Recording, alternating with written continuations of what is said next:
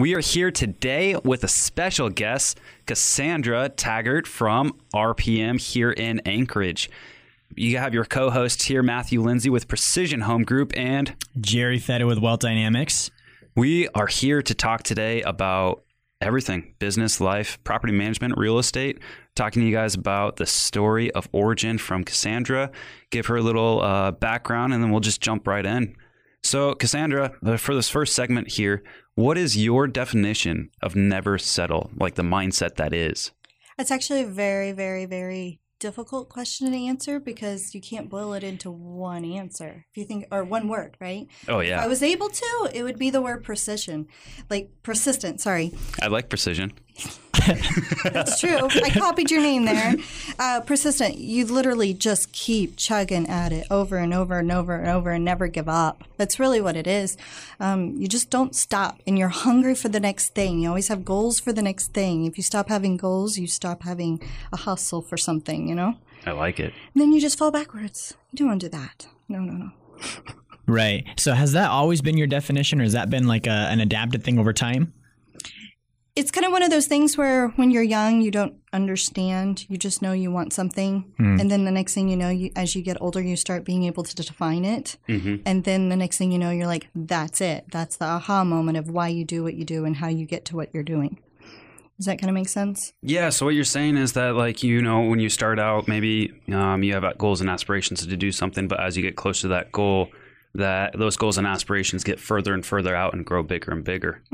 They do. They change. The definition changes. For example, when you were young, the definition of wealth was the ability to have a car. Or $5. Or $5, right? It goes from $5 to $20 to buying a piece of candy to having a bike and then having a car. It's all about having something, right? Then as you get older, you realize wealth is actually the definition of time, the ability to have time for yourself to do what you want when you want it, and the freedom to do it, if that makes sense. Not a handicap of I'm just waiting for the next thing and asking permission on a job. It's I'm going to take it and own it, and it's mine. Love it. That's a fantastic definition. So it sounds like actually over time, as you've gotten closer to your goal, you've settled less and less. That's a way to say it. Yeah. Because it's not about possession. It's about time. Honestly, that's the truth of what I believe wealth is. And that's what caused it to never settle for anything small. It's to settle for something that's big. It's kind of like when you went and you used to work, the subway job just to make ends meet. And then you got that real career job. And then you went, wait a minute, I'm asking permission for everything. Why? Why can't I just bank on my own self? Myself is the best investment that there is. So then I said, okay, so let's find a way to make a business. And then I made a business. And next thing you know, I've got many businesses. And it just doesn't stop because you're just enjoying it so much. And now work doesn't feel like work. It feels like passion. I love that. You mentioned a couple different companies, and we started talking about passion. And, finding that passion, talking about the why in two different sectors. One, what is the big why? What is the passion? And then two, asking why of like where you're at and never settling. Asking why I'm not doing something bigger, better with where you're at in your current situation. So I'd love to dive back into that. It kind of starts with the very, very, very first story I can ever think of. And it's kind of the thing that launched everything that I do in the future. My brother is younger brother. So is the big sister. And what happened is he always got picked on because he's dyslexic and got a couple other challenges as well. And what happened was he got picked on a lot on the school bus. And I have red hair. I got anger issues when I was a kid. And I said, you can't pick on people like that. I went from the back of the bus to the front of the bus, soccer punched the kid, and he got kicked off the bus. I got to stay on the bus because you don't pick on people, and the bus driver agreed. I did fine. I didn't get caught until that kid's mom came to our front door and told my mom what happened. So my mom made me walk to school for a week. But what I learned is that I like to stand up for the people. Does that kind of make sense? Yeah. So over time, every time I see something wrong happening, instead of complaining, I become part of the solution. Okay.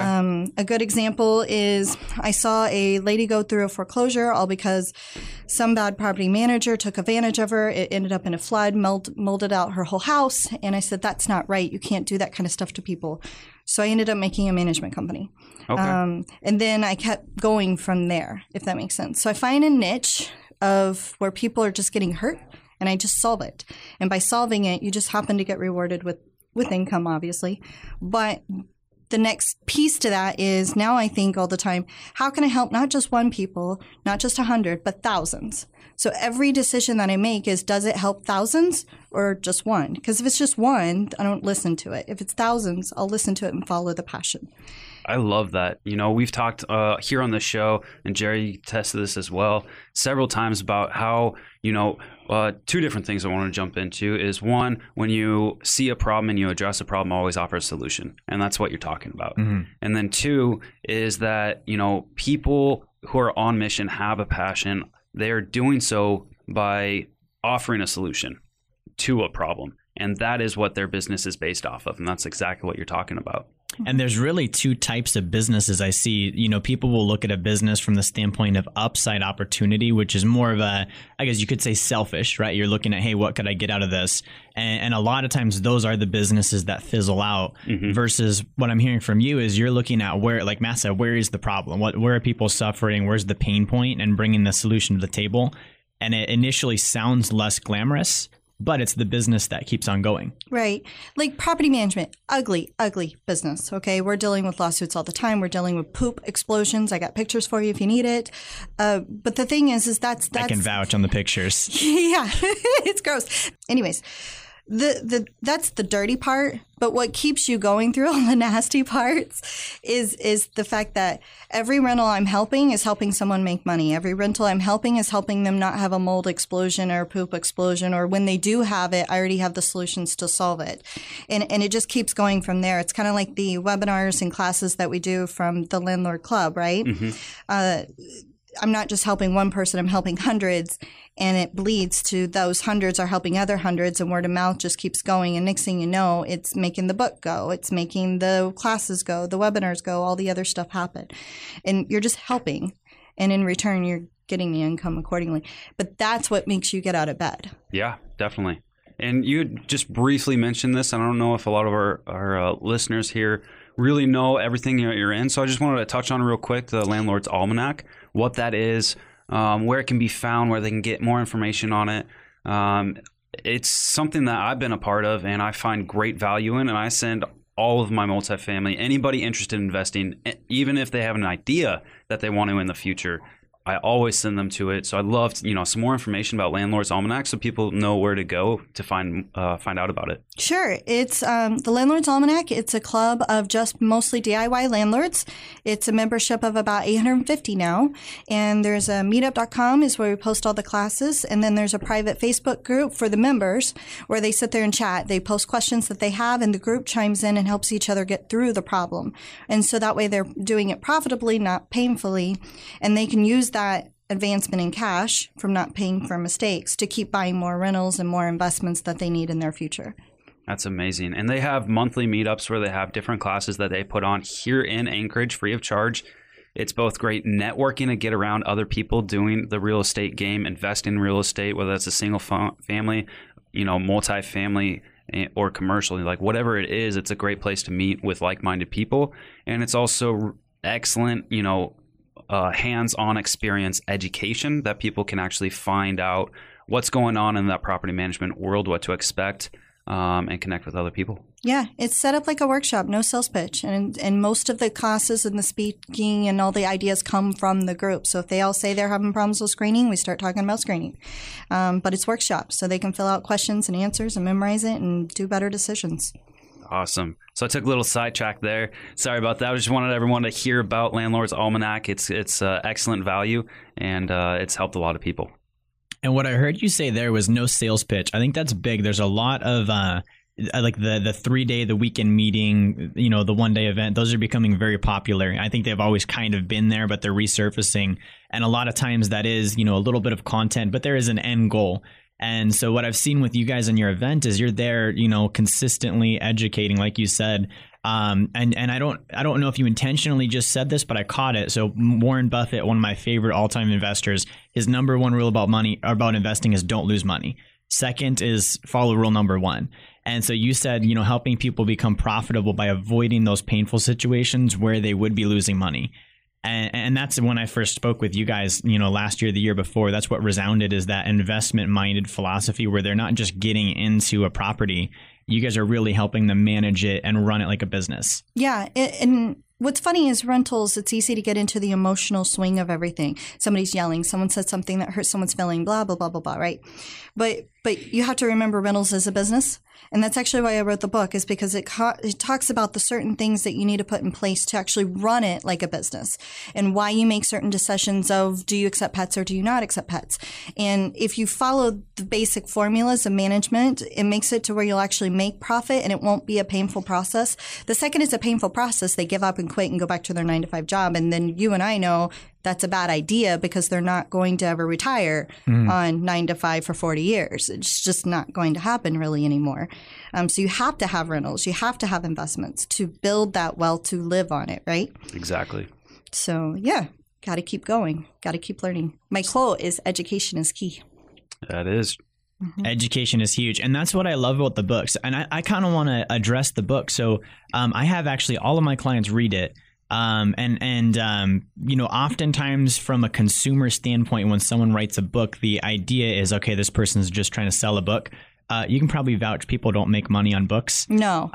There's not much profit unless you're like a Tony Robbins. Yeah. So pain or profit was about, real estate, but also there's more pain than profit in writing a book. And so that's part of what I see in Cass's mission. I mean, you dropped probably just at my office, probably 40 books off just for people to read and start diving into. So it really is, like Cass said, education based, focusing on giving people information.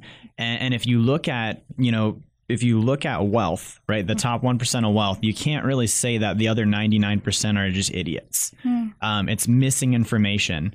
So can you kind of talk about, like, what inspired you from running a business to saying, all right, it's time to write a book. It's time to start getting the information out there. My whole driver in everything that I do is not helping one, but helping hundreds, thousands. And I found myself repeating myself all the time. I kept saying, okay, this is how you handle pets. These are the risk decisions that you make. This is how you make this decision. This is how you make decision, and how you weigh the risk of making a decision in a business, right? So instead of repeating myself, I decided to just make the book. So every time I repeated myself, I'd make a chapter, write it out, and it took a while. It took me 10 months, but it's 10 months of real experiences, real stories that you could use as examples with everyone. And then they can learn from that. And then what happens is someone will ask me a question and I'll quote part of the book. So I'm just copying and pasting what I've already said, and I'm not having to waste time saying something I've already said, but I'm able to leverage time to work in my favor and help thousands, not just one. So that's what motivated the book, and that's what's helping people continue reading the book and using it as leverage. I saw a guy the other day reading it. He's out in the valley, and he's using that because he got an inheritance, and he's using that to decide which property to buy. Because if you buy the wrong property, you go backwards. Yep. If you buy the right property, you'll just launch and snowball into amazingness. Mm-hmm. So it's education is key, and you got to pile it all together and make a decision. But if you're missing an element, you're never going to get very far. That's the difference between the 99 and the 1%. The 1%, right. What do? Read like 60 books a year minimum. Mm-hmm. Yeah, I can vouch for that. Yeah. It's true. That's where most of my ideas come from, is reading mass amounts of information, whether it's articles or books. I read a thing the other day, and they said, I think it was Gary Vee actually who said this. He said, learning comes in all forms, not just one form. So you got to soak up all the forms that you can that's applicable for you and your learning style, so that way you can actually move forward and not stay behind. So this is applicable to a lot of stuff. I love the methodology that you had on the book. So like family, if you're gonna have more than 3 kids, I would say write a book on the third one. Yeah. So you're gonna start repeating yourself. If you're gonna have 10, definitely write a book. But it's not just, I mean, that concept, it's tried and true is what I'm hearing, is it's stuff that you saw repetition, and over time, this consistently comes up and consistently works. And that's genius, because really what happens a lot of times in business, you probably see this a lot, is as a business person or as a salesperson, that individual may feel like their value is the information. It's kind of like the concept of going to a car dealership and not putting the price on the window. It's the insecurity of, well, if I let this out there, then what's my value? And so a very strong thing that I see from you is you realize your value is a lot more than just the information, and being willing to put that out there. You know, your information is going to be in the or your value is going to be in the service you provide, not, you know, keeping the information closed and secret so people feel like there's that scarcity. And what's also interesting is I'm in an industry of property management, and you'll see this in real estate as well. There's Zillows for everything that we do, right? Oh, yeah. There's Zillows for all the MLS searching. There's now Cozy.co for replacing all my stuff for management. So you really only need a manager or real estate agent for a particular consulting set, right? So you need a real estate agent that understands the concepts and the ability to negotiate and help with the strategy and the forward momentum. You need a wealth advisor to understand how to get to that point to even start negotiations, right? And you need a property manager that's going to sit there and negotiate and strategize to keep your money so you can move forward, right? If you're missing that consulting piece, you're not going to finish connecting of the dots. You can't stop at just one thing. You have to use resources of time, resources of professionals, resources of leverage to actually get through and connect and actually make forward momentum. Is that making sense? Yeah. Yeah. And one thing that I wanted to jump back into, I'm going to take it back a little bit here, is the time thing. So you had mentioned, leveraging time, and you had to get in front of more people. So that's why you wrote the book. And, we kind of blew through that, and it's just, that's pure gold right there. Pure gold. Not many people understand the value of time, and they're like money, money, money. And everyone's heard time is money, but do they really understand the concept? Do they really conceptualize what that means, and the true value behind it? So I just wanted to go back, touch on that. How do we leverage different things to gain us more time? What are some other things? You utilize the book so that, you could individually speak to many different individuals, taking time and distance out of the equation, because someone could be reading your book in the lower 48 and anywhere here in Alaska, and you could be individually speaking to those people all across the country at one time, right? I think a good way to talk about leveraging of time is think about everything that you do that you hate, hire that out, right? I hate picking up my dog poo. I have someone doing that. I hate cleaning my house. I have someone doing that. I hate cooking, but luckily my husband loves cooking, so that works out just fine. But you sit there and go, okay, if I get rid of all the things I hate and only do the things I care about and I'm passionate about and I love doing, which is helping thousands, not one, then it's just going to launch into this massive growth. Exactly. So when you leverage time in your content, like books, podcasts, audio, visual, however method you feel comfortable with, or all, whatever works, social media, you're able to touch thousands, and you're able to do what you do very well. Exactly. Not focusing on house cleaning, which I hate. Tell us how you really feel. Who loves scrubbing a toilet? I mean, come on. I'm sorry. So you just outsource it and leverage your time. And when you start figuring out how to leverage your time and you use your passive cash flow to leverage the time, then you can speed it up. Exponentially. It's a snowball effect that just booms. When I started, I was working 3 jobs, and that was hard. I was tossing newspapers, working a bank job, working a FedEx graveyard. And during that time, I was also going to school and figuring out how to get the real estate license to start. So it just kept snowballing from there. And now I don't really have a job. I show up to work when I need to, but I show up out of work because I want to help somebody. That's amazing. But we want to know, Cass, what's the real story, like the backstory? Not everybody gets involved in entrepreneurism. The statistics say that most people do end up quitting. So what is it that has happened in your life that's transpired that brought you to where you are today and really has inspired you to go where you're going? There's kind of 2 parts to that. You got rentals was just the vehicle, and then the inspiration of the entrepreneurship. My grandfather did rentals. He had 20 rental properties, and as a kid, we had to go clean them up. And we'd come in with dirty shoes and say, "Can you pay rent? I can't buy new shoes." the stories. Back in the day, you knock on the door and make things happen. Not anymore. But so that launched into when I was 18, I bought my first rental and I just kept going from there for the several years after that. The entrepreneurship, it was kind of interesting because I watched my father. He owns an electrician company and a land developing business. Both are businesses, and I got to see him go through a couple bankruptcies. I got to see him go through the lows of the lows and literally being homeless and poor. And then my mom, same story. She was homeless and poor. And we spent some time on the streets. Anyways, those moments, it kind of scared you from entrepreneurship. But then I watched him get out of that. Okay. And then I watched him, what happened on the end. Does that make sense? And where he is today. Yeah. And it was worth every weight and ounce of that gold and sweat equity that he did. And it was really cool to watch my grandfather retiring at the age of 45 with the rentals, and using the pension from his job that he had for several years. But watching those two stories, and then what's funny is my grandfather raised my uncle and my mom, go get a job, go no have credit cards, build savings, do the old fashioned way, right? They're still working. They're still not doing as well. I'm double the value of what they are.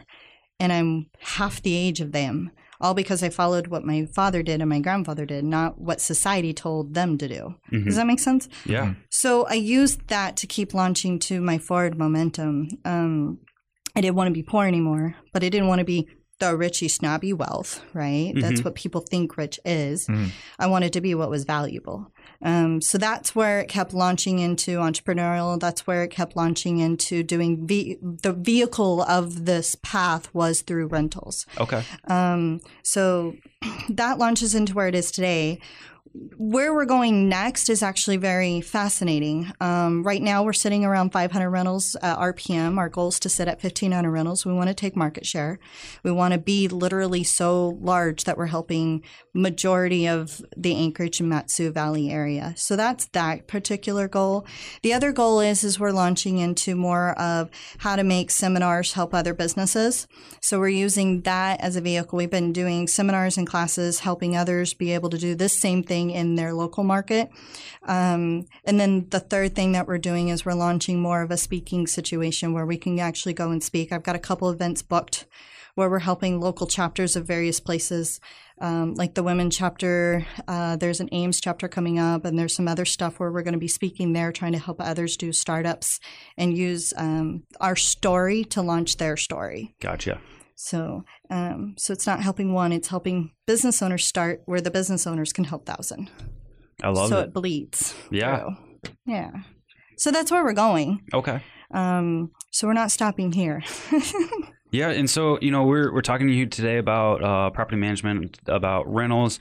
That's played a huge role in your life and in your journey here.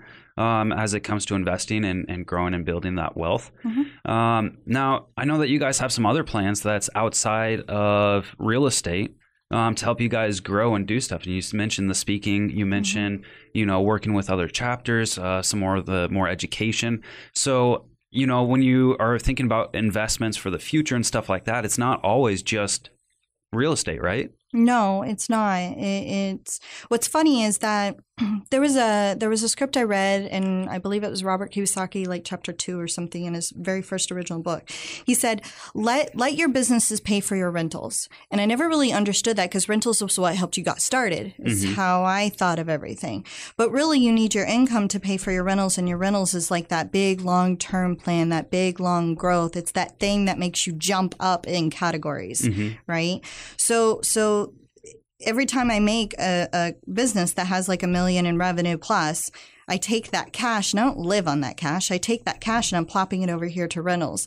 That's going to launch me into having unlimited time to do whatever I want, whenever I want. So if I feel like going to Paris next weekend, I can go. Nothing's stopping me. And then I can use those moments of like going and listening to other big speakers to launch another thing that's going to help somewhere else. Does that make sense? So you're using it to allow you to have time to do personal growth, and you don't stop with just, okay, I got one business, it's cash flowing this, I'm done. You're using it to launch, to challenge yourself. How good can I hire and fire employees? How good can I make a hyper-performance team produce so I don't have to be there? How many people can I help reproduce this type of thing and watch other millionaires become millionaires? It's like checkboxing a story when you're 80. I helped so many people become millionaires. Isn't that cool? Yeah. That's kind of a thing, you know? It's not, I had 2 kids and that was my story. Exactly. Everybody's kind of got that story. Don't forget we had the white picket fence too. Yes. Don't forget cookie cutter house, white picket fence with the same car. I guess in Alaska it'd be kind of like, mid-range kind of car or pickup truck, right? Or a Subaru. I was about to say that. So yeah, no, I just really appreciate you going into that and like different investments that, you can pay for your real estate out of other things. And when a lot of people are listening and talking here in town, they're like, real estate's the only investment. I know I'm going to aim this a little bit more towards Jerry for a little bit. You had a list of, your top investments and what they are, and real estate's not necessarily number one on that list, is it? And what is that? Yeah, so I agree with what Cass said. So a lot of times when I consult with people on wealth building, and this is where you and I had some affinity right off the bat, a lot of folks get very focused on getting into the first rental property and using like a FHA loan or a VA loan, which are just a subsidized loan program. And we're in agreement that that's not sustainable. It's not a scalable business. Totally agree. And so like Cass said, you have to have income. And so I teach people the same thing. Your first best investment is yourself, and when you start looking at it in that sense, you do start looking at how can I start producing income? So I think the first thing people need to be looking at is how do I increase my knowledge? How do I increase my ability? How do I start producing income that I have control over? And it comes down to that concept of monetary velocity. How fast does the money move? In real estate, the money moves very slow, but it's consistent. And so that's a game where you're stacking $150 a door or $200 a door per month and seeing how many of those doors can I get. But the businesses have to be, margin. Can I make a lot of money on a deal? And then can I do a lot of those deals and get a lot of, extra cash set aside to put into real estate? So I like that. And I also do like looking at, real estate from the standpoint of maybe getting in from the private lending side or the equity side where you are scaling into it a little bit faster. And that's a way that people can start to test markets and find out more about the property without jumping full in and doing the landlording and all of that right off the bat if they want to dip their toe into it. So, yeah, I mean, does that kind of answer your question? Yeah, definitely. Talking about, businesses can be just as good, if not better, for investment and then focusing on your income. And I think you said something real key. It's real estate in general. So you got hard money lending, you got syndication, you got REITs, you got different types of stocks that can get into it. You've got it's endless, right? You can become the lender, you can be the financer, you can now be the credit card, you can now be all kinds of things, right? With some knowledge, you can pick which vehicle is best for you.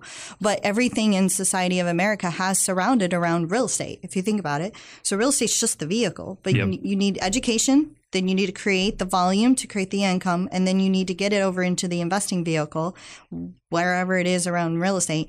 Then you get to sit on your laurels and go, hey, it's a process, and it's just up to you how fast you want that process. And it boils down to education is key to make that process happen.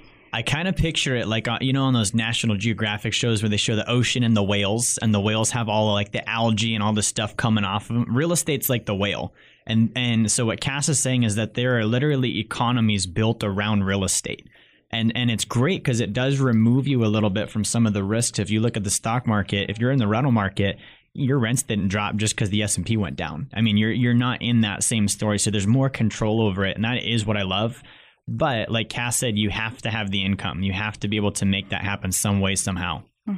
And sometimes that's 3 jobs and sliding on ice with delivering newspapers. Sometimes it hurts. Yeah. Pain or profit, baby. Yeah. That's right. Sometimes that hurts. So I'm just going to jump back. Jerry and I went over to a conference recently over at the 10X Growth Con down in Vegas. We were down there, had some great speakers. One of the things that stuck out to me is one of the quotes, and I'm going to butcher it, but is that money doesn't have any value till it's spent. And I think that kind of aligns right here with us with what we're talking about income here. Money doesn't have any value until it's spent, so utilize the money. People, like Cass was saying earlier, had the mindset of family members who just like save, don't use credit, don't leverage, don't do any of that. And that's all fine and dandy, but at the end of the day, if you're not saving to invest, saving to leverage that money, saving to do something with that, then what good is that money? You ready for this? Let me have it. People that save money are financial bench warmers. Ooh. So if you think about, if you go back to before there was money, I have chickens. Yep. Cass has pigs. You've got cows. And so I'm saying, all right, I have chickens and eggs, but I need some milk. So if I go to you and you've got cows and I say, Matt, I want some milk. And you say, well, I don't need chickens. I need bacon. So I've got to go to Cass and trade Cass my eggs for her bacon. And now I've got bacon and I can go bring you the bacon and get the milk. That's a very ineffective way to exchange. And so that's why money was created. Mm-hmm. So somewhere along the way, somebody got caught up in the arbitrary, which is that green dollar or that silver coin, and said, I'm just going to start stacking these up. Yeah. So I'm not getting bacon, I'm not getting eggs, I'm not getting milk. I'm just getting green pieces of paper. Mm-hmm. And that's really what it is. So people that are just racking it up, they're not getting any sort of exchange, and vice versa. They're not giving any sort of exchange. They're not just bench warming themselves in the economy. They're robbing other people of value. Exactly. I just came up with that. Ooh. Man. Bacon. That's out of a book. Eggs. Lately. Milk. Yeah. What book was that? Was it the Babylon book? I can't remember. Richest Man in Babylon. Yeah, that's a great book that teaches that. Yeah. Yeah, exchange. They talk about the exchange of the dollar. It's not really the dollar, the paper. It's the value of what it can produce, and it's the value of what it can spend. It's the value of what it could create. Now, in this day and age, when they introduced leverage of credit cards and all that other stuff, you can now use it to leverage and hyper jump. And exactly. It's amazing if you really understand the power of the money. It's not so much understanding the value of a dollar. It's so much understanding the value of how that dollar moves. Mm-hmm. You know what I'm saying? So if I can figure out, okay, my first hire was a receptionist and a maintenance guy. And I said, okay, a receptionist costs this much. It was like $800, $1,600 a month, right? And then the maintenance guys cost this, but this one's going to produce money because every time he works, I make this, which then will pay for her. I just found a way to make two without ever taking money out of my pocket. And then it started leveraging to where I had time to go market. I had time to go make phone calls and cold call and get things in the door. Mm-hmm. But I hear lots of things about that conference. You're going to have to tell us more. Oh, yeah. What else did you pick up? There's some big gold nuggets in there for sure. Yeah. So I guess, another couple of things that I pulled from it, and jump in here as well, Jerry.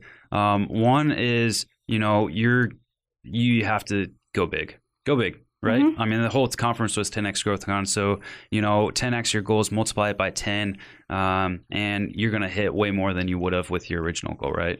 So that in a nutshell. Another couple things that I took from it is, I guess that get in the proximity of power.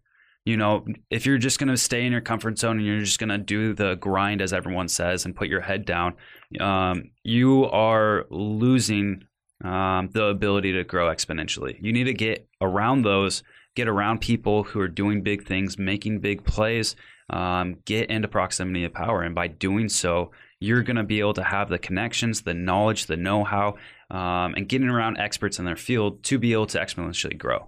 Mm-hmm. I had a pastor one time tell me, he said, not a pastor, he was a pastor that got into understanding the money movement and had a Bentley, and was all excited he had a Bentley.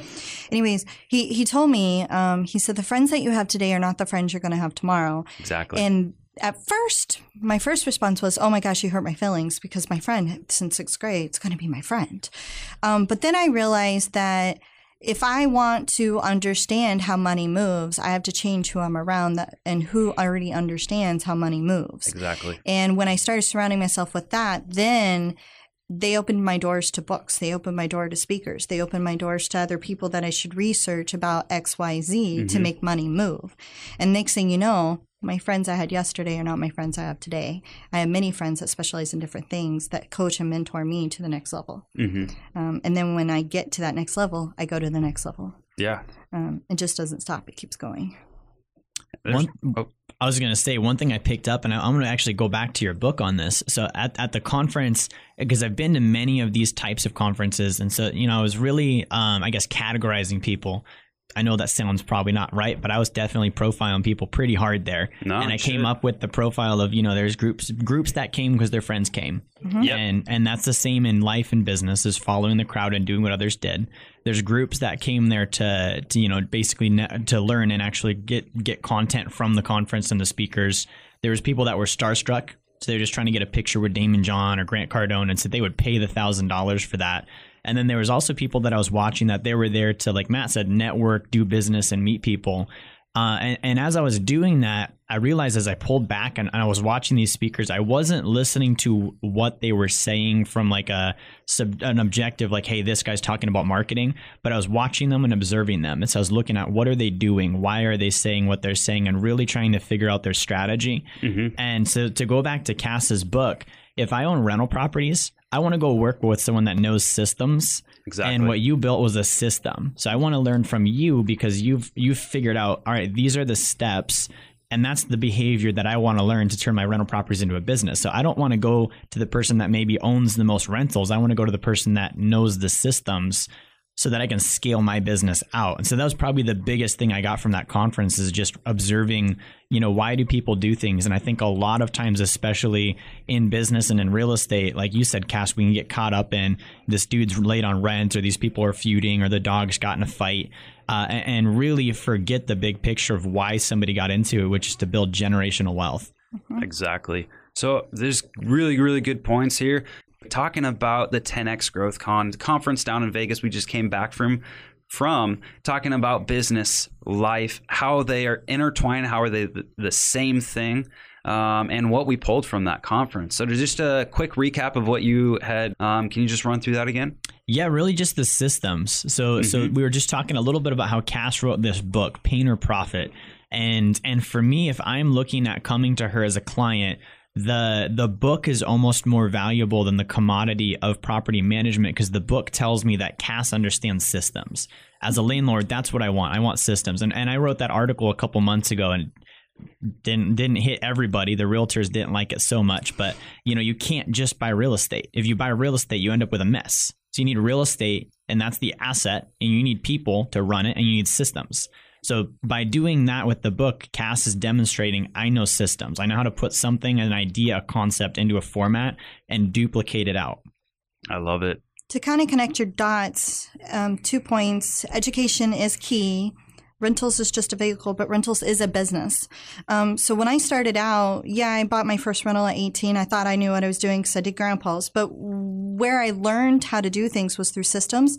I made it a personal project for a year to go and study every CEO that I could. What system they did do? Why did they make this type of employee setup? Why did they make this game, this play within the business? Small businesses, big businesses.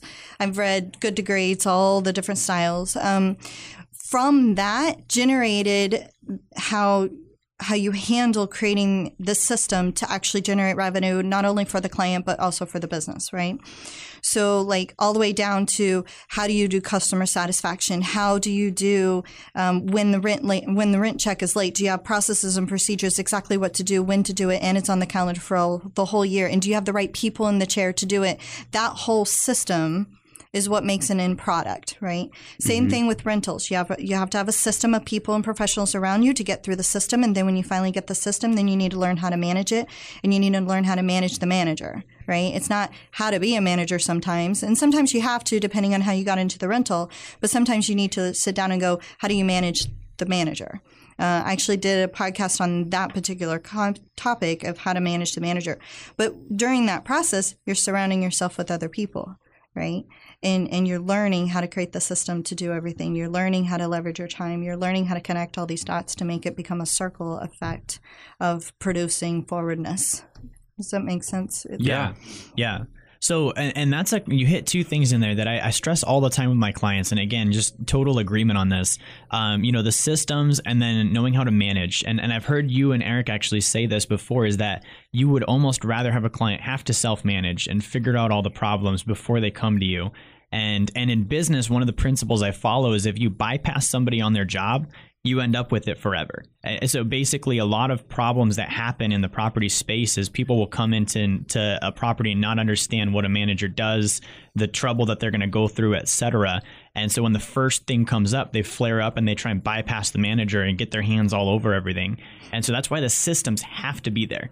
And the community has to be there too. So you have somebody, it's almost like, just accountability and having somebody to vent to and say, hey, my properties are going through this. What did you do there? Instead of saying, oh, crap, and then trying to, pull the management team off of it and, get everything, the way you think it should be, when really the system would have managed it out and organized it all for you. To kind of like just make it simple, think about it like in a co-working space. You're working with a coworker and you see a receptionist doing something. And instead of teaching and guiding that receptionist or learning how to teach and guide that receptionist, you just go in there and say, I can do it better and do it myself. Then you're circumventing the whole system and you're never going to gain momentum because you're sitting there running around with your head cut off, just fixing other people's systems the way you think it should be done when you're not even really the expert. You're supposed to be the expert of how to manage the manager or how to manage the team or how to work with a team to make a team hyper perform for you, right? You're not supposed to be the one that's doing. Otherwise, you're just going to sit there and spend circle on time and energy and never make any momentum. It's all about leveraging people and time and who are in those buckets to be able to pull it off. And Matt, this goes back to what you said about, if you spend all your time grinding and not doing the bigger stuff, it, like Cass said, if you're spending all your time beating up the secretary and picking on her, you're not going to go make the merger happen and grow the business. Exactly. So I wanted to go off topic here for a second. I'm going to take it from systems and tools, take it back to 10X, and then bring it back to you about systems and tools. Gotcha. And maybe even tools we met at 10X. Yeah. So it's going to be a circle. So we're talking. Connect the dots. Yep. So we're talking about systems and tools. Some of those things could be. I'm just going to jump straight into it. ClickFunnels, Shopify. Some of these different marketing and sales tools that people have for their business. So when we were at 10X, there's several people talking about, and we've all heard of them. I made millions online selling a product. I made millions through ClickFunnels. I only work 5 minutes a week. And I make millions, right? And we've heard of these success, as we call them, stories. But at the end of the day, what I wanted to talk about is those are just systems. Because we have people selling other people's products, maybe. We have people, sitting behind the keyboard and not building a personal brand. We have people that claim that they have several businesses, but is it truly a business? And that's the question I want to talk about here is it truly a business? And can you have a sustainable business without a personal brand? And can you have a sustainable business without some type of public figure, without some type of something to advertise, where it's not just a shopping cart or funnel that you put in behind online and no one knows who you are or where it came from? So what are your guys' thoughts? Jerry first. Yeah, so I think the ClickFunnels, all of that stuff, like you said, it's a tool. Yep. It doesn't solve for discipline, behavior, and habits, and even the systems, like Cass said. So, like, when we were at 10X, there was probably 10,000 people. I bet probably 10 to 15% of the room got up and they bought this ClickFunnels package because they thought it was the magic that was going to change their business. And so the reality is I bought that thing probably 2 years ago, and the first thing I realized was, shoot, I don't have time to learn this. I'm going to go pay someone else to do it. And so you have to realize that there's not a magic silver bullet. At the end of the day, it comes down to, like you're saying, running a business. And that's what I love about, Cass and Eric and you and Alicia is we've never once talked about the 4-hour work week. We've always talked about, all right, how do I live on purpose and how do I build my business and build my brand and affect people? And I got to spend probably 2 hours backstage with Ed Milet at World Financial Group, and he went he opened up the playbook on who had how much, and you'd be surprised which speakers actually had assets and which ones didn't at that event. And a lot of those that were pushing product were the ones that didn't have assets. And so that goes back to what Cass said. They're racking cash maybe, or they might not even be racking cash, but they're not putting it aside and actually growing and building wealth. So you can work 5 minutes. You're not going to build assets and wealth with 5 minutes a week, though. Exactly. I 100% agree with you. So, and then the last question I want to ask you, Jerry, before we move on to Cass, is can you build a sustainable, long-term, business that builds generational wealth for the owner and their family and everything like that? Do you think that you can do that without a personal brand for the company? What do you think? No, sir. And the reason why, if you're not building a personal brand, that's not a neutral activity. So the individual that's not building a personal brand, they're actually suppressing themselves. So they're purposefully holding themselves down and preventing themselves from getting out there. And it's usually rooted in like fear of what other people think. So if you're running your business off of what other people think, you're never going to grow it to the level it's going to get to really be an amazing business and have generational wealth. At some point, you're going to stop doing it because you're afraid of what other people are going to say if you go to that next level. Mm-hmm. I love it. So if you sell a product or you sell a service, it doesn't matter. You need some type of personal brand. You need to be the face of that company, and people need to know who they're doing business with, and more so why they're doing business with you. Mm-hmm. So Cass, same thing for you. I mean, what are your thoughts on people using these what I call tools for building a business and trying to make a business behind them? And then second, what are your thoughts on building a personal brand and running a business and having a legitimate, long-term minded business because of that? So I'm going to kind of do it from a story perspective. Okay. Yes. One of the companies we have is called Highmark, and what that company does is it's a consulting firm teaching people how to do seminars, right? Okay. And they first said, well, you did all your seminars based on rentals. How is that even applying to the other industries? Well, it's so funny because I coached a shoe company to follow the same formula, the same process, and guess what? They're now doing shoe parties with the local fire tap and and now they're having wild success. Okay. Then you've got, we did this with another company where we said, okay, here you go. You take this formula, you make this class, you do it this way, you follow this formula, follow this process. And then they became wildly successful where they had to turn off marketing because it was so popular. But when you find, but the trick is that when you find the formula that works, stick to it and do it faster, more, bigger. Go big with it, right? Don't sit there and go, I bought a magic pill and expect it to happen tomorrow. You need to find what works, stick to it, be consistent, do it over, and then let systems, people mimic it and do it so it can be sustainable. And then you go do the next one. And then you just check in on it and make sure it still keeps going. I don't think you can do any business without a leadership or without a brand, but I also think every company boils down to a 3-part system. You got your sales, you got your service, and you got your operations. Without one of those, you're weak. That's just the reality of any industry. If you're missing sales, you're not growing. If you're missing service, you're not retaining. And if you don't have operations, you can't maintain. It's just how it works, whether it's your business or real estate. If you don't have that formula, it's not going to go. So therefore, you have to have a leader, a brand, to make that formula be something. Otherwise, what's the point? I love it. Can I stick the cherry on top? I'm still stuck on this ClickFunnels thing.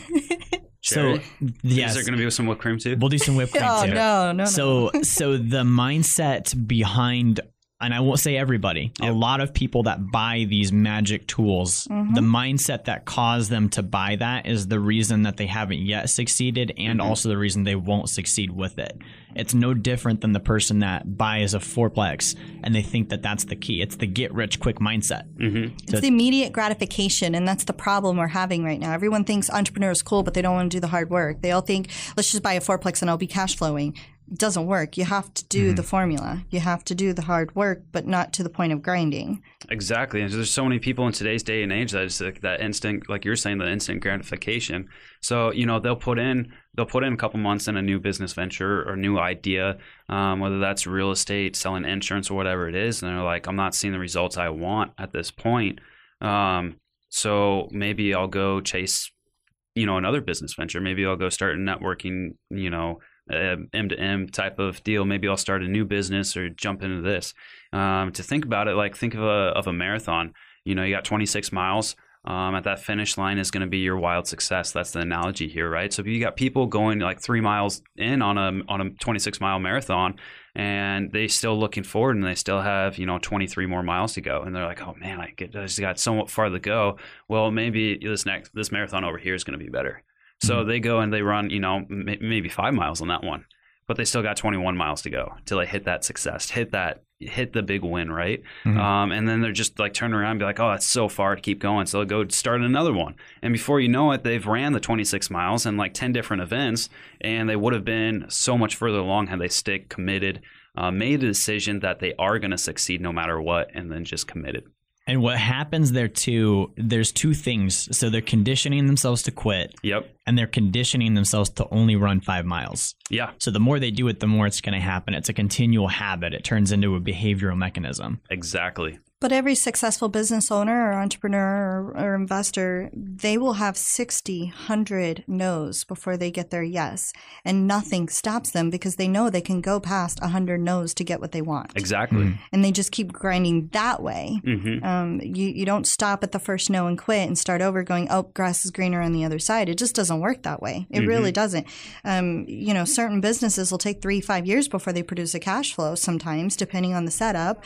And you can't just quit on year one. You'll never get anywhere. You'll keep losing all your money. Yep. You'll go broke. And then everyone thinks you're a flake because you're just starting over, and they don't want to buy anything from you or deal with you anymore because you lost trust. And then you have all these people there say, oh, I'm a serialpreneur. What does that even mean? Have you heard that? You have all these people who are like, I got this business, this like business. Quaker Oats? Like, yeah, it's a new breakfast cereal. Maybe afternoon cereal. I'll try it. Yeah. But they're like, I'm a serialpreneur. I might quit though. Yeah. They're like, I own multiple businesses and all this kind of stuff. And it's the same mentality of like, they got their hands in so many different areas that they can't succeed at one. Because they're giving they don't know how to properly leverage time. And they're just out there.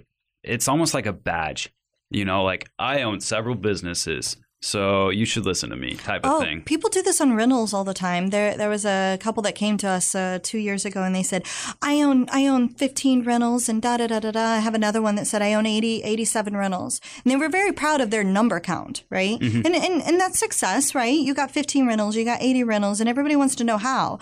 But then when you open up the curtain and look at their books, and you open up the curtain and look at what got them there and what's keeping them there, and if anything is keeping them there, and it's just a hot mess. It's like a hot mess girlfriend, you think, oh, it works great. And then you open up the curtain and go, oh, shit, I got to go away. This was a mistake. Yes, this was a mistake, Ron. You got to be careful because a lot of people do it just for bragging rights and for instant gratification. They're not truly an entrepreneur. They're not truly a person who actually makes the money. I love it. Everybody talks. They don't walk. You don't get paid in rental doors. Nope. No, you don't. What was funny is this last year, several people, I made a business decision and I fired off over 150 rentals this last year. Everybody goes, oh my gosh, you're crazy. You're going under. You're going out of business. I was like, no, I'm making a healthy portfolio. I fired off those 150, but I added 200 that were profitable doors. And I changed my whole portfolio out of the 500 mix. And now I'm doing way better to position ourselves for the next step. That's awesome. And the 150 that were crazy probably were the thing that was keeping the 200 good people away. Yes. They left and they're like, okay, cool, I'll totally go over there. Yeah, because your attention's on the crazy because they're the loudest screaming kid in the room, not on the kid that's behaving and not putting their fork in a sake, Exactly. You need to focus on the good and embrace the good. And you got to sometimes get out of the weeds to realize there's grass over there. So I love it. We were talking about grinding. What does it mean to you? We all heard the term. So we're going to dive deep into it. Jerry Feta from Wealth Dynamics. What is your definition of grinding? What does it mean to you? So for me, I think of actually a polarized deal. So you got like the 4-hour work week crew or the 5-minute work week crew.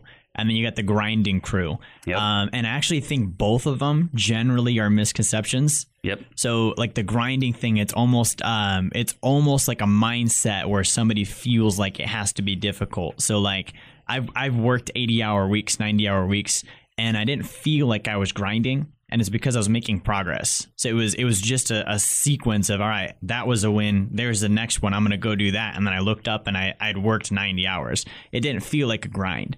So I think a lot of times entrepreneurs get caught up in almost like we just talked about the serial entrepreneur thing as a status symbol. I'm a grinder.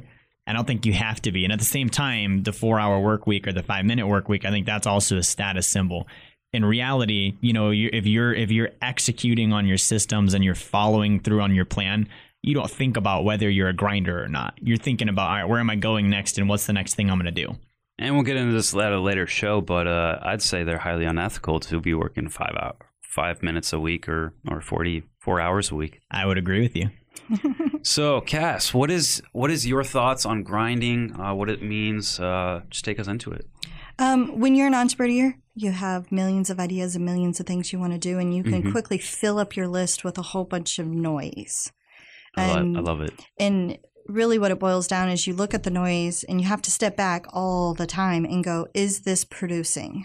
And if you ask yourself that based on your values and your mission, you'll be able to take it from just busy work to actually producing something that's amazing. And you always have to remember that at your fundamentals every day. It's easy to forget that. I love it. So we got Jerry here. You were talking about grinding and your thoughts on that also with Cass here. And so to kind of combine them, one, we have looking for production, and then we have grinding as it pertains to like a title or something that you just say that you're doing. Kind of a waste of time, really, if you think about it. So like when I think of grinding and the people, it's that say they're grinding, they're the ones out on social media. They're out there, promoting themselves in a way that's like, woe is me. It's a title. It's a badge. Hashtag grind. Hashtag grind. That's right. So my idea is to get away from this. I'm grinding. I'm doing this. I'm doing that, and be results and production driven. If you're producing results, I don't have time to go out there. I mean, yes, you gotta promote yourself, promote, right? You gotta make some wins, and you gotta show the world that you're making those wins. But if you're just showing the world that you're working, that's expected. I mean, everyone works. Whether you're going to work, whether it's a 40-hour week, 80-hour week, whatever it is, you're working and you're trying to get somewhere. So why would you show the work, especially if you don't have any production behind it? And this is one I get fired up about it, honestly. There's a lot of social media warriors that they will actually stage the work to get the perfect picture so that the grinding hashtag looks awesome. Like you're saying, dude, if you're working, you don't have to set up work to get the good picture. You're just doing it, and you can document that you're doing it. It doesn't need to be a new activity. Like, hey, I'm going to take a break from this and look like I'm working or walking or doing whatever, so I can put it on Facebook and become a grinder. Exactly, pepper grinder. Yeah, it's a lot like the R. Kelly grinding, like in a club. Like if you're dancing with a girl. You can dance with the girl because you want to create romance and have a relationship. And that's like a business, right? It's a long-term thing. Or you can be like, I grind. And that's where you just like twerk on people. It's like an arbitrary, just like you're going in there and just doing that activity. And there's no product. It's like your business. If you're just that person, I'm a grinder and I'm going to go out there and arbitrarily grind, you're not going to get the product. It's kind of like, sometimes it just looks like a seizure. So what you're saying, it's a business seizure. Yeah, it's a business seizure. And from that business seizure, you're going to get a business STD. Yeah. Yeah, totally agree. Well, that is the best way that I know how to end our show for this week. And Jerry Feta with Wealth Dynamics. And our very own special guest today, we have Cassandra Taggart at RPM, Real Property Management, and the Landlord's Almanac. Before we let you go, where can they find you, Cassandra? Best place to find us is actually going to be on our social media pages. We've got the meetup.com, the Facebook, and the Instagram. Just Google the Real Property Management or the Landlord's Almanac, and you'll find us. Sounds great. And do you have a good email they could send, if they wanted to connect you for that? Is there like an admin or office email that they could send information inquiries to? Yeah, they can just email me direct. It's fine. Cassandra at RPM, lastfrontier.com.